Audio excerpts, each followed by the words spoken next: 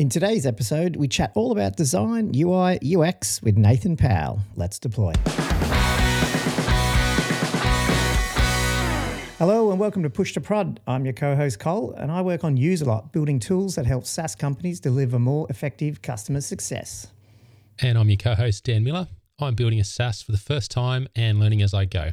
Each episode, we chat about all sorts of things to do with the world of starting, growing and operating software businesses. Today, it's the 21st of June, and for all those people who are in the Northern Hemisphere, we're very envious of you. You've got lovely warm weather. It was -5 here in Canberra last night, and I've been dodging black ice on the road on my bicycle. Well, that's not too bad, but the reason why we thought we'd talk about the Northern Hemisphere is we've got a guest on today from the Northern Hemisphere, from the lovely world of Spain. We've got Nathan J. Powell. Now, Nathan, we've been working in the background on a bit of UX stuff and UI stuff, and we thought, you know what? We know someone out there who's actually a serious professional in this space, so that we thought we'd have a conversation with Nathan. Nathan's the founder of 3 products, Nusi.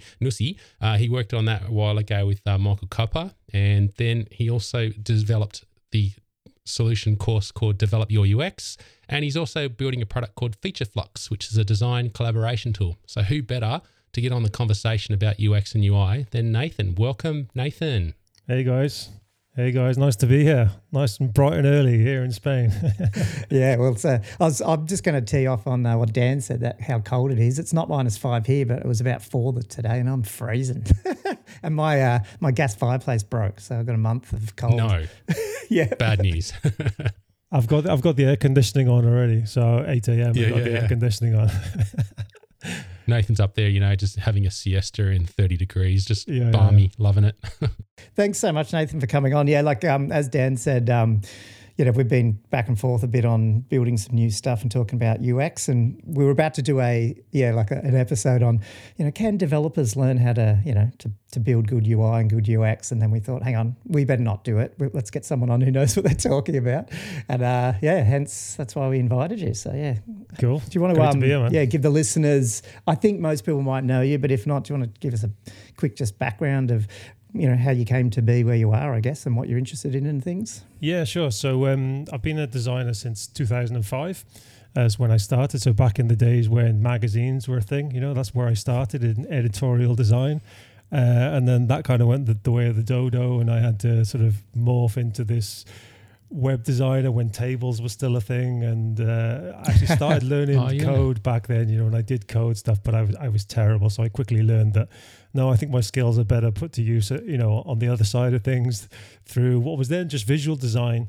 And come 2013, I started building, or rather I started designing my very first own product, my SaaS, which was, as you mentioned, Nusi Proposals, which is still going today, which I sold. But it was there that the whole usability journey started, because before that it had all pretty much been website design or visual design. But everything changes once you start getting customers, right? You start getting people who want to pay you every month to use a service, and things change dramatically. It's not just some static design, should we say, that looks good and promotes something. It's something that people need to interact with and to be able to use and to understand how it works and to function as they expect it to work. And so that was really where things kind of took off for me back in 2013. And so over the last 10 years, I've basically been focused on what is product design and how things do work, how they should work, how users would like them to work, how they expect them to work, which are all completely different things, of course. And so that's pretty much where I've been for the last 10 years. I'm working now as a freelance product designer. So I'm typically working with SaaS that have incidentally been developer designed and built, which I think is very common, particularly on the smaller side of the SaaS world. Obviously, if you get into big investment, then you obviously have your teams with your designers, your developers, your UX, your marketing, everything. But I think particularly for smaller scale businesses, the development team-led design is very, very common. And luckily for me, it is, because that's usually where I get called in. That's your source. Yeah, usually is where I get called in, maybe typically a couple of years down the road, because they start to see things have begun to implode, you know, once you get past the initial app. It's like, oh, we need to add this, and then things kind of start to fall apart, shall we say. And that's typically where I'm sort of helping folks out. Ah, cool. Nice. It might be a good segue just before we get deep into it, is just sort of start throwing, we've been throwing around words like, you know, UI and design and product design and even development. I thought it might be good just make sure we're on the same page and sort of work out what are those terms, like where does product, UI, UX and sort of engineering, and are they 4 different things? Are they 3 different things? They do, like, where do you see, I guess both of you guys, Dan and Nathan, like, where do you see the biggest, I guess, challenges and things that you see missing in startups? Is it, you know, obviously I think engineering, most startups tend to be tech heavy, so that's probably fine. But then you've got this idea of like UI design, making things look nice, UX, a little bit more of how does it, you know, operate, things like that. And then you just got product in general, which is, are we solving the right thing? Are we building the right thing? That type of thing. Do you guys, is that how you split it up in your head, or is there sort of a different way of breaking these down? I think so many of those roles have been melted now into one, should we say, almost, especially as I said, those developer-led design teams, should we say, design in air quotes, you know, because they're having to think of everything. The developer who was never trained to think about UI or to think about usability is having to take all of this into account. And so I think so many of these roles have been distilled down now. And the caveat here is I'm pretty much always referring to smaller businesses, you know. So for me, like as a product designer, for me and for the way that my clients understand it, the product incorporates both the usability aspect of it and the visual, should we say, the user interface aspect of it, because so many of these terms as well have different meanings depending on who you talk to as well. Obviously, like the product manager has nothing to do with the product designer as in, you know, what they do. So it can be a little confusing especially if you're speaking to people outside maybe of these roles. But I think so many of them cross over. I think for me, at least, on the outside looking in, the one that always remains apart is the development itself, you know, because let's face it, without the development, without the code, without the structure, pretty much nothing else outside of that exists. So for me, I think there are, I'd say, almost 2 groups. So the development and then product, at least for me in my space. So the product incorporating, you know, usability and visual, shall we say, user interface. Yeah, that makes sense. Dan, is that sort of how you see it, at least for these smaller scale startup sizes? Yeah. You've always got to be, we'll probably get into this a bit later, but yeah, you've definitely got to be scrappy in the early days for smaller teams. For larger teams, for sure. I like the separation there because then you can actually specialize and get the people that know what they're doing to sort of focus in their area. Not everyone's going to be good at everything at all times, right? So yeah. Yeah, and it's probably analogous, like you flip it around the other way and you're a product guy, product UI guy, and you're trying to hire developers to build your SaaS. You're not going to go out and I just need a DevOps. You know, you need a developer who can build the whole thing. And I guess it's the same thing with startups. When we start thinking about, I'm missing, something's not right with my UI, UX. How I got to thinking about this was, well, can I get better at that? And I guess that's sort of filling in the background of where we got to here, especially with Use a lot, is I would say we're very tech heavy. And when I say tech, it's not even that. We're good at dev, we're good at sales, we're even good at marketing. We've actually got a lot of that in our experience, but none of us are tried and true and bred and educated, whatever you call it, like UI, UX people. And so that's a massive sort of gap, but we have enough technical expertise. So you start thinking about, well, hang on, how prescriptive or how much process is actually involved in skilling up on this stuff, at least to some level that could be acceptable, And so you're probably asking the question, should we do this ourselves? Can we do this? Is it a good idea for us, tech heavy folks to get involved and try and figure this out and to get good at design? Can we do it? And that's the question I think we're focusing on today. Can design be learnt to a good enough standard by folks in the technical side of it? Or, should you always think about using an expert? That's the question, what we're going about today. Always use an expert. Always use an expert. I'm available for hire.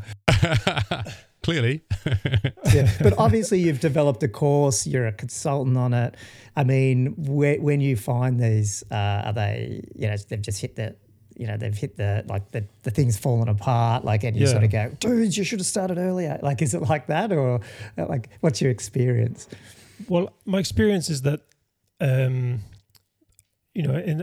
most cases, I feel a bit sorry for the developer because, they really have done the best that they can in putting the system together, and they've added things on. It's usually just a case of, as the system grows and as the app grows, obviously they want to add features and they want to add, more capabilities to it. So they kind of just get tacked on. And of course, they do it in a way that makes sense to them as a developer because, we don't think in the same way typically. What makes sense logically to a developer, perhaps. And obviously, these are all general broad strokes, but what makes sense logically to a developer, coming from a code point of view, and also probably trying to bear in mind as well a little bit how the user will interact and feel about this. It's different to how somebody who specializes in usability or product will think about it, because they will have more experience in actually interactions within a given piece of software. And I think one of the biggest things I see, one of the biggest problems I see is when I'm called into a project is that things really are tacked on in the most ad hoc kind of way. And that one page may have this layout, and then the second page that they're clicking through to fulfill an action actually has a different layout with all of a sudden the buttons have been moved from here to here to allow for another interaction that they see as necessary. And all of the things the developer has done are correct in that, yes, to click from here to get to this action is correct, and then they need to be able to undertake another action, for example. But they kind of forget that, the user wants to have a consistent experience. They want to know that, okay, so when I click through up on the top right, this button is still going to be here and it's not going to be moved just because they needed to allow for another set of actions. So while what the developer is doing is logical and you could follow their reasoning, it doesn't necessarily translate into something that a customer or a user is going to feel comfortable with. So to get back to your question, can a development team or a developer learn the necessary skills to be proficient enough? I think the very short answer to that is yes. It's because I think as well there's a distinction between, should we call it a graphic designer, a visual designer, and what is a user interface designer as well, because you can be creative with user interface design, but at the same time everything is so standardized now. If we just think about something like Tailwind, love it or hate it, and probably more designers hate it than developers do, but it's very standardized for a reason, because we have become used to certain layouts, certain looks, the left-hand sidebar down the right, or the primary navigation along the top right with maybe the user profile and the settings in the top right, or down the top in the bottom left at the sidebar. All these things we've become so used to using that when somebody tries to invent or logically add a next step, i.e. developer, I'm looking at you, it throws the user off because, I'm not used to it. It can be jarring. I'm not used to something like that. I would expect it to be here because that's what we see over and over and over again in all these apps that we use on a daily basis. It's standardized for a reason. And so that means that, yes, it's something that can definitely be learned by the developer, the founder, or whoever needs to be. Will they be at the same level as, a UX designer who's been doing it for 10, 15, 20 years? No, probably not. But just getting those basic principles is going to allow you to move in a far safer direction and, not upset your users and therefore not upset your boss or your founder or whoever that might be. So yeah, definitely. I'm glad you said that, because that's, like I was thinking that exact thing. I think it was today or yesterday I was thinking about this podcast. I was like, the fact that there's all these common layouts and structures to, landing pages. And I know that, you get videos where they're like, do something original and break out of that and stuff. But I'm like, that's not my job. Like, I'm not like, I think the UI, the person who's good at it should break out of it. The person who's just trying to get a job done, I think it's great. Like, because to me then because I'm this founder that's starting to think about how do I get better at it? And when I think about better at it, I know where to go to Tailwind. I know which YouTube channels I want to go to look at different layouts and stuff. So I find myself then struggling because I don't put enough time into just mastering, I guess, the tools. Like you give me a whiteboard and I'll mock up a cool thing. And I did it today. I was like, we were trying to do something on Figma. I went, fuck this, let's go to the whiteboard. And we just smash stuff out. And I'm like, that's the bits that's missing. That's the bit I'm missing. I want to be able to sit in front of Figma with the team and just smash something out quickly. Mm-hmm. What do you think about the idea that there's probably near enough is good enough in the early days of a product? So my thoughts there, and I want to put this out there to see what you guys think. You're starting a product for the first time. Maybe you're a small team or a solo founder and you haven't got that much resources and you've got to do everything as a crew or as by yourself. So your idea is just get something up and running, get it working, and just start checking and validating your idea first with customers. See if they actually like it. See if you've got something of value for them there and see if they'll start buying it for you. Just get it going. And then at some point, figure out a way to potentially bring someone else in, because maybe you've got a bit of revenue. Bring someone else in to start improving and polishing things. What do you guys think about that as an approach, or is that a dangerous approach? I'm not sure. My thoughts on that have changed over the years. So before I started my first SaaS, I was clearly in the camp of, no, get a UI designer in, get it to look great, because otherwise users won't want to use it. They won't even want to sign up for it.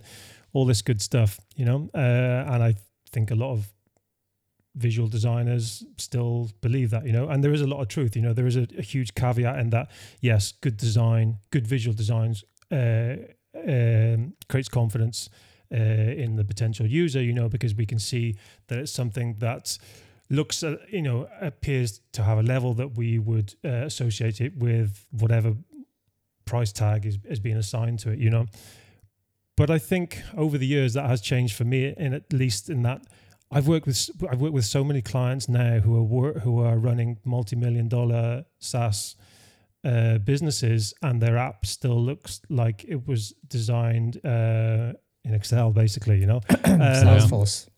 Yeah. These are Microsoft apps, and they are still running and they're still making millions. So I think there's two sides to this. Is like, one, is it really truly this idea, this software providing a valuable service, a valuable product? And in which case, if it is, users will always be willing to pay for that, to have that. It's the age-old solving a real problem, isn't it? If it's solving a real problem, users are willing to put up with maybe something that doesn't look like it just stepped out of an Apple, ad. Because primary function of any piece of software is to get a job done. After that, everything else comes. Now, all the designers out there will kill me for saying that, but that's the primary goal of a software, isn't it? Of a piece of software is to get a job done and to make it easier to get a job done. So once that has been established, then yeah, sure, let's take a look at the visual aspect of it. And when I say like getting the job done, I'm talking about, is it easy to get the job done? Is it easy to use to get this done? From there, you can definitely either, if you're not in the situation to do it yourself, bring in a part-time, UX consultant or something and say, okay, is this where it needs to be to make the user the happiest possible, should we say, using the software? And from there, make those improvements, make the layouts, the standardization, should we say, of every interaction, the consistency, the contrast and all this stuff that a lot of people tend to forget, and then actually make it look great as well. But I think by far the most important aspect of it is it working? Does it do a good job of solving the problem? And are people happy? And I would argue that the UI first software that we see so much of around the web, 99% of those apps go the way of the dodo within the first 12 months. But I would argue that an ugly app that is solving a real problem is going to stay around for years and years, and they're the ones that are going to make the money. So, sorry to my fellow design brethren, but it's the design can almost take a back seat, at least for a while.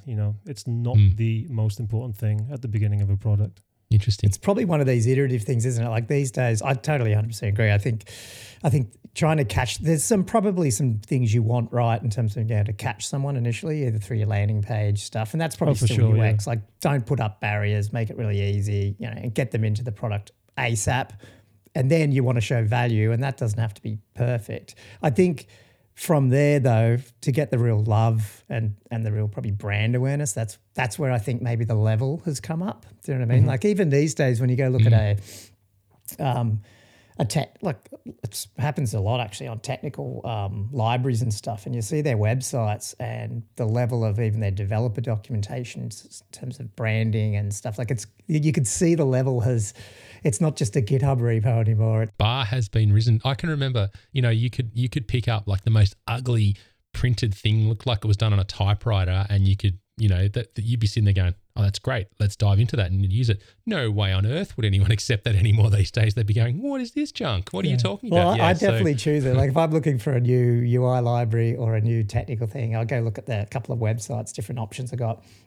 I'll probably pick the one that they've spent the most time looking at the branding in the UI, even of their website, which is kind of funny because it's got nothing to do with the actual library under the covers. So yeah, there is some sort of like subjective minimum, isn't there now, that people expect beyond. If you go below that and it starts just looking like absolute junk, people might start sort of questioning it, going, I'm not really sure about the quality of this thing, or how much effort's been put into it. Is it going to be around a long time? So there is potentially a bit of that, yeah. I also think it depends which market you're working in, because there are so many, even though we'll say B2B SaaS products out there, but there are so many that, should we say, B to pro consumer type softwares out there, and those are the ones, obviously B2C and pro consumer, the ones who want all the bells and whistles and fancy, and it needs to look amazing. Whereas again, I think the B2B, obviously, yes, depending on the segment you're working with, it needs to be more or less polished depending. I mean, obviously, if you're putting out a piece of software that's going to be going into banks, then, you can't just throw them up that sort of almost a wireframe looking piece of software, because there's elements of trust are, very closely aligned with that aesthetic as well. So it does depend on the market that you're looking to work with, I think.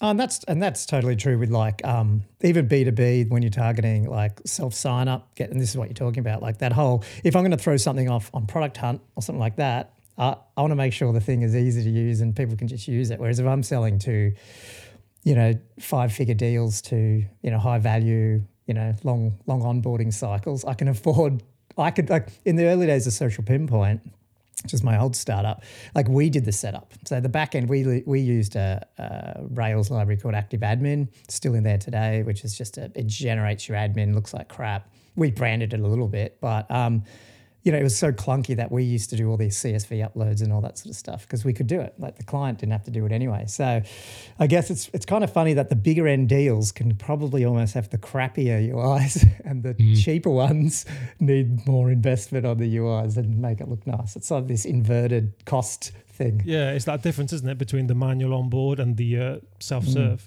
And I think part of the manual onboard as well is also part of what creates the confidence there, or the trust, is the fact that, okay, they know there is actually somebody behind this piece of software because they're walking me through the setup, or they're creating my account for me, or I'm talking to them on the phone. So I think these are almost very different beasts, No, it's all about trust. And if you can afford to have that relationship and build that trust, you're replacing the need for doing that through the user interface and the user experience. Whereas if you're not doing that because of cost point and all that, you're building out. So that the problem is still there. It's all about trust and relationships.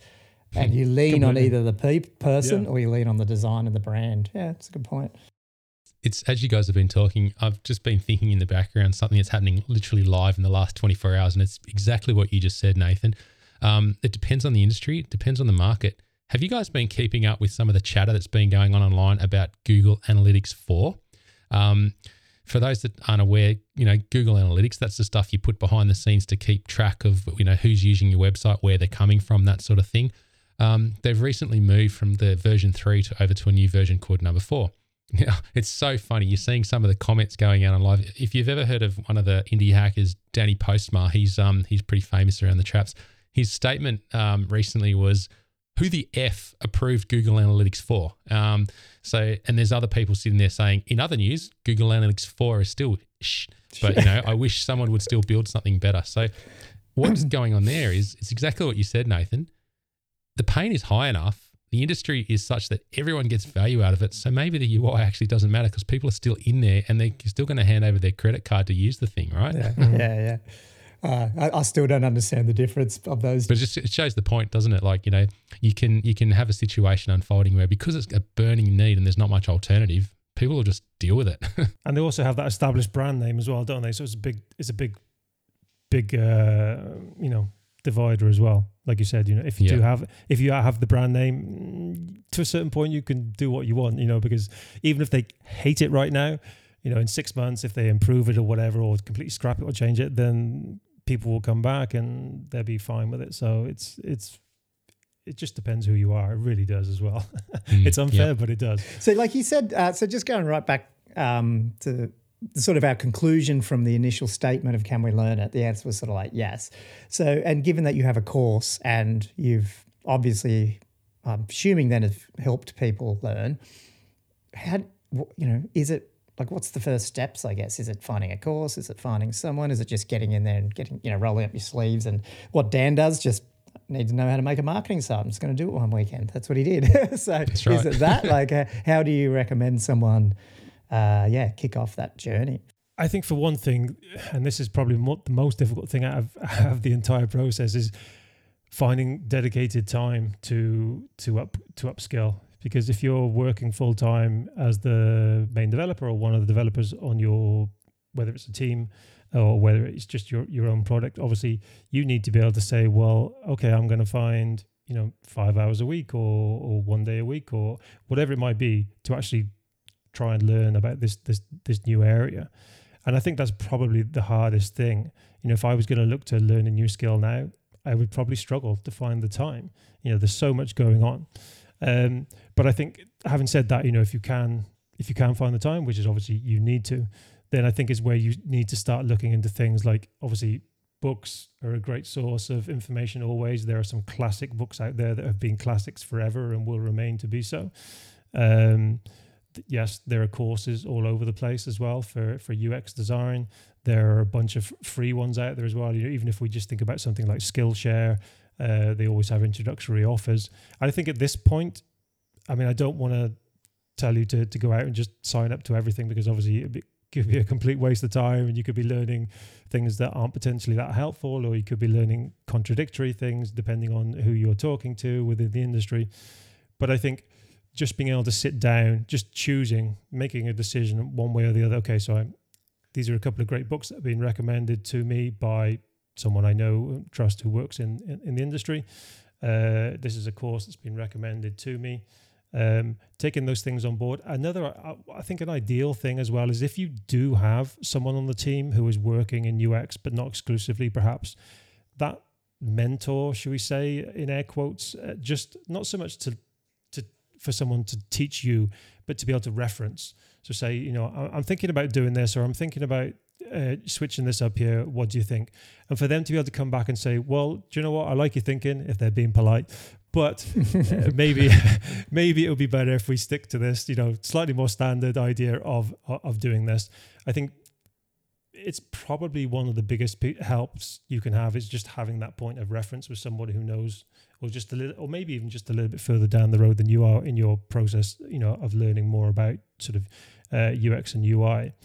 And of course, the other thing as well is YouTube obviously is immense. So if there is any particular area you want to look at, like, our sign up form sucks, or our drop off rates are terrible. One of the easiest things to do now is just to go and Google that, right? Or to YouTube it. And usually, again, there are a bunch of common reasons why your sign up form drop off is so huge. Maybe you're one of the businesses that has 12 fields all on one page and only actually 2 of them are required. Everything else is just because we want to feel good about getting more data on our customers. We want to feel good that we've just had, a Fortune 500 sign up. Whereas that's just annoying, a potential sign up and actually making them think about going elsewhere. These are all things that you can, of course, get later in the process. It doesn't mean to say that you don't have to get these data points now, but just make it, as you were saying before, Colin, just make it as quick and simple to get into the software, let them have a look around, then we can get that information from them. But I think so. Books, courses, if you can find someone who's a little bit further down the road to help you, a mentor type role, great. Even I think there are some courses as well where you can actually have one-on-one access to the course creator, and I think something like that is very valuable as well. And then of course there are communities, but all of this requires a lot of time. And can you eke out enough time? So, and as a founder or as a tech, something like that, that's that thing that the thing you talked about, Dan, where it's like always like referencing, do I spend that time or do I just pay someone else? And my other time, because I'm good at XYZ, is better spent doing XYZ, You always a constant debate. I actually wish I had known about your stuff a while ago, Nathan. Now, full disclaimer here, I've only just come across it, so apologies if I'm coming across a bit green here. I asked the question about, 3 months ago. I posted it. It was just a bubble that I put out to myself, because I was actually just struggling a bit. I was playing around with some ideas about how I was going to build a marketing site. What should I do? Geez, I'm pretty bad at building UI. So I just shot a message out into the ether, into Twitter, and just said, I want to up my UI game, my UI UX game. What should I do? Where should I start? And a few people got in touch with me, and majority of the responses were, just get into it, just start building, just start having a go. And apologies in advance, I've just actually come across your Develop Your UX course that you've got there. I'm thinking, man, why didn't I actually know about this then? Because I was in the mode, I was in the mindset. So I'm actually going to probably set aside a bit of time now and do it. There you go. You got one person signed up. The reason you didn't know is because I suck at marketing. But, and that's another skill set, isn't it? That's another skill set. So I'm not trying to promote you here. So anyone who's listening to this thinking this is stage, it's not. I literally am just coming off the cuffy. It looks exactly like the sort of thing I needed. So thank you. they're really good in that, and like things like, obviously the Tailwind guy, what's his name? What is it? Wavin? What's his name? Adam Wavin. Adam Wavin, yeah, because he's the one who did Refactoring UI book, wasn't it? Yeah. So like that's just a classic, awesome tech book. So obviously I've gone down that path. You're right, Nathan. It's all time, and then it's one of these things where sometimes you got to go, hey, if I really want to do it, there's no substitute for just getting in and doing it. You can talk about it all you want. Exactly. And something awesome like that book, Refactoring, the great thing about that is that it leads quite literally by example, because you can read and read and read all you want, but actually seeing examples and like, okay, this is the right way to do it, this is the incorrect way to do it. It's so much easier, I think, having it visually there in front of you, being able to say, okay, so this might be how you create your sign-up form, but actually this is a bad idea because, and then showing you a better alternative. I think it's far easier to be able to take that example and put it into practice than just saying, these are all the guidelines and this is the theory behind why. And, that can be great and interesting in its own little world, but we're building software and we need something that's practical and that we can actually look at and follow almost a set of rules perhaps, and just know that we're moving forward in the right direction or in the best possible direction. Yeah, that's so I guess I was going to ask another question, but you sort of hinted at it before, is the tools that we are using now, like, I guess, are they making it easier, and are you seeing like I brought up Figma before, like how, from your perspective, how sort of central are all these tools? Like, are they all coalescing to say Figma, which then goes to sort of whatever, like if you're doing websites, Webflow or whatever, or Figma to React if you're doing front end development? Like, is it getting to the point where you can almost just focus on a small handset, or is there, or handful, or is there different thought leadership groups that are like, we do this and someone else uses something else? Or like how divided is the community, I guess? Not very, because Figma have come in and they've absolutely taken over everything. Okay, that's cool. I read, I think it was last week, the market share now on, or the usage share, should we say, on design software. And I think I don't remember the exact figures now. This was for 2022. Figma is basically, I think it was up like 85% of all design market share. teams. Yeah, Wow. yeah. And like, so, and you think after that, like Adobe XD, obviously they're the same thing now, Adobe, but like XD, which was the second biggest player, was like, sort of, I don't know, 10% or something of the market share. So you can imagine everything else after that was just a tiny little slither of the market.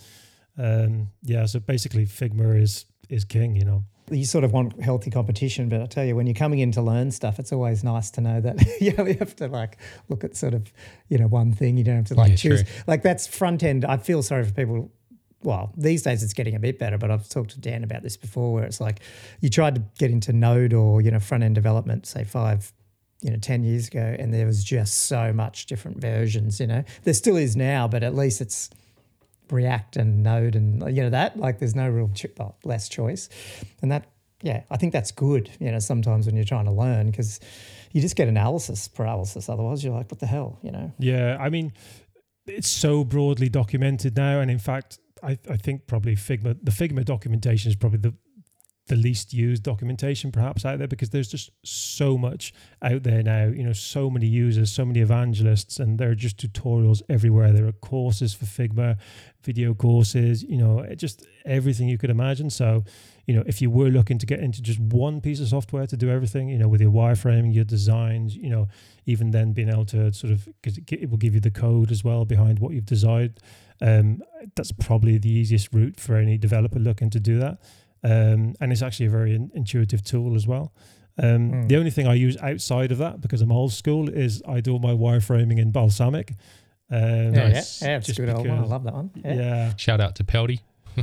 Yeah, man. It's for me, I'm quicker in Balsamic than I am on pen and paper. So I just I find one of the perhaps downsides of using Figma for wireframing, although a lot of designers do, is that it can tend to just be a bit too high, sort of high touch, high res, and give the wrong impression. Whereas, we all know, and if you don't know, Balsamic is just very rough and ready. It gives it the old marker pen kind of look.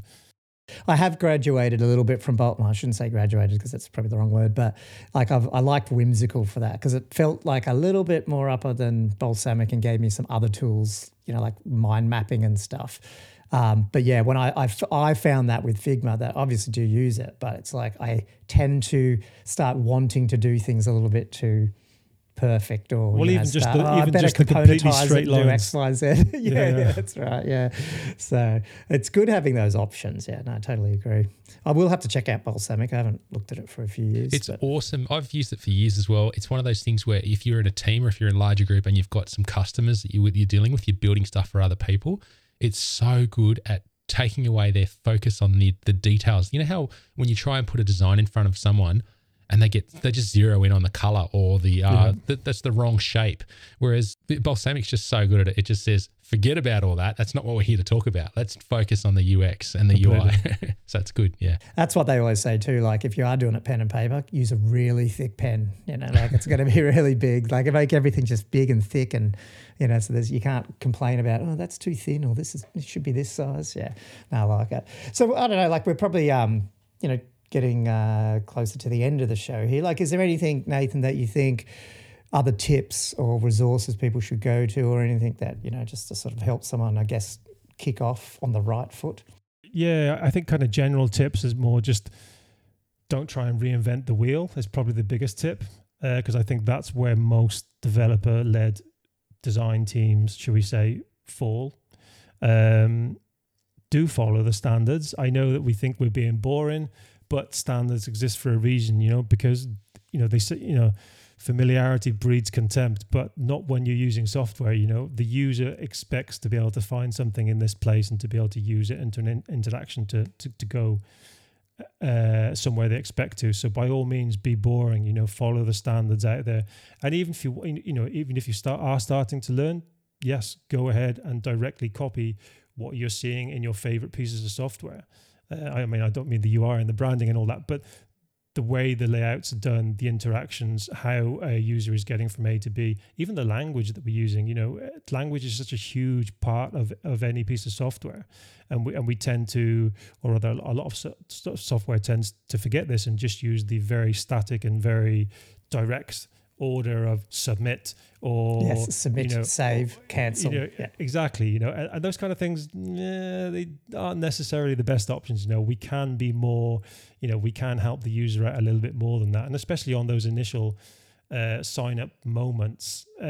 Because another big thing as well is, and this comes up way more than you would probably think, is that a lot of software, probably newer and not so new as well, you might be surprised to hear, just tends to drop their new users into a completely blank canvas with no kind of walkthrough, with no kind of help, with no kind of... That happens a lot more than you'd probably think. Last year I ran a whole month of UX reviews on some new software and some not so new, and I think about 90% of them had no onboarding whatsoever, which I thought was staggering. So something is better than nothing right now. Even if you're not an onboarding, wizard, something is better than nothing. Even if it's just hey, here's a video on how to use it. There are so many basic things. Hierarchy is another thing. Think about the old-fashioned newspapers. Hierarchy was invented to give us a way to know what was more important. What should I be looking at now? Is if I'm going to scan through this app, or if I'm going to scan through this marketing site, what is going to jump out to me as important? That's another big thing that tends to get forgotten about by developer-led design, is that everything is just the same. It's straight up and straight down. Nothing stands out. Contrast is a huge thing as well. I think, and this is where even design templates fail so often, is that contrast and design standards are completely lacking in a lot of areas. You go to a marketing site, a sign-up form, a web app, whatever that might be, and so much of those colors are drawn into the background. The contrast is way too low. And I think there's a couple of years ago, I think there were over 2 billion people that had some kind of visual impairment. And so you're already cutting out a huge number of potential users. There's just very basic things that even visual designers, sorry, I keep hacking on the visual designers, but they tend to do this as well because it looks cool, because it looks nice. Those very muted shades, those very pulling back. Like if we think about when a button is grayed out as well, because it can't be used at that moment in time. A lot of times people can't see that because, of these more than 2 billion people. So there are just some very simple standards, that you can follow for the hierarchies, the layouts, the walkthroughs, the use of color, keeping it simple. You don't want more than 2 or 3 colors, maybe some shades, consistency with interactions, consistency with placement, contrast. Just these very basic things will already help improve your app and just make sure that it's consistent throughout the entire system. No, that's a good list, I think. I'll have to well, it's a lot of stuff, yeah. Yeah, no, there is no, but I think after the show, after this, I might see if I can grab some links off you too and just make sure there's some things in the show notes. If those sure. books you sort of mentioned, there was a few that we've already talked about, and obviously some links to your stuff. So yeah, hey Nathan, thanks so much for spending a early morning with us. I know it's early for you. Do you want to just plug your, if you want, your course or your Twitter handle or whatever, just so people know where to get hold of you? Twitter. I've got to be more consistent on Twitter. I have my ups and downs on Twitter, but you can find me on Twitter at Nathan J Powell UX. Came back a couple of years ago to Twitter after deleting my account, so Twitter handles were very hard to come by. But you can definitely grab me over there, and my course is developyourux.com, and so it's basically aimed at founders and developers, as we mentioned, who are probably on smaller teams and wanting to up their sort of their UX game and get an idea of some of the basic concepts. It's certainly not advanced. It's more like, take you step by step through some of the most important areas that I just mentioned now on that list, and hopefully give examples of, how you can improve those areas. And nice. yeah. Well, I, in the background, signed up to it as we were talking. So I've got to your second landing page in the work sign up flow. It says, awesome. Expect an email shortly. So I'm looking forward to that. Cool. Thank you, Nathan. Thank you, man. Nathan, I just listened to your latest non-tech founder podcast, and you guys are taking a bit of a break on that one without giving anything away, but you're running another one still? Yeah, well, yes and no. I don't really know what's going on at the moment with the other two podcasts. So Startup Apart was the podcast I was running with my ex-co-founder as well, Michael, from Nusi. And yeah, I'm not really sure what's going on there either at the moment. So I will get back to you on that. Okay, that's fine. But hey, for anyone who hasn't listened to them, they're obviously still in the archives. There's lots of older episodes to catch up on anyway while Nathan's working what he's doing. Having on, what are we, 12 episodes in, I can understand that people start getting a bit, it's tough to keep a schedule and we're just starting. So, yeah. You guys are doing great, by the way. I said from the very beginning, like commenting to Michael about this, just the way you're approaching it on Twitter and everything and getting the word out, I think you guys are doing really well. And so I think you will continue to do so. So well done, guys. Oh, we're enjoying it. Yeah. Well, hopefully Dan's enjoying talking to me occasionally. So we met up in person last week. Yeah, we actually met in person last week for the first time. That's a good sign, Cole. Oh, wow, cool. Cool. Well, hey, anything? Do you want to cover anything, Dan, or we're all good to close out the show? Just listen, for the folks who are listening, just remember you can reach out to us on Twitter at pushtoprodpod, or you can email the show at pushtoprodpod@gmail.com, and we'd love any suggestions or topics or questions that you've got. You can also hit Colin up directly on Twitter. He's at Gomo, and I'm at Mr. Dan Miller. And so, yeah, leave us a rating, get in touch, tell us what you think. We're really looking forward to hearing from you. But again, thanks, Nathan. This has been awesome today. I've definitely learnt a lot, and I've learnt about your course there, which I said I've signed up to. So I'm looking forward to that. Thank you. And Cole, you've set this one up today, so thank you, Cole, for setting this one up. So good on you. Good. Thanks for everyone, and thanks for spending some time with us. And we'll see you on the next one. Cheers, Nath. Cheers, guys. Cheers, folks. Bye.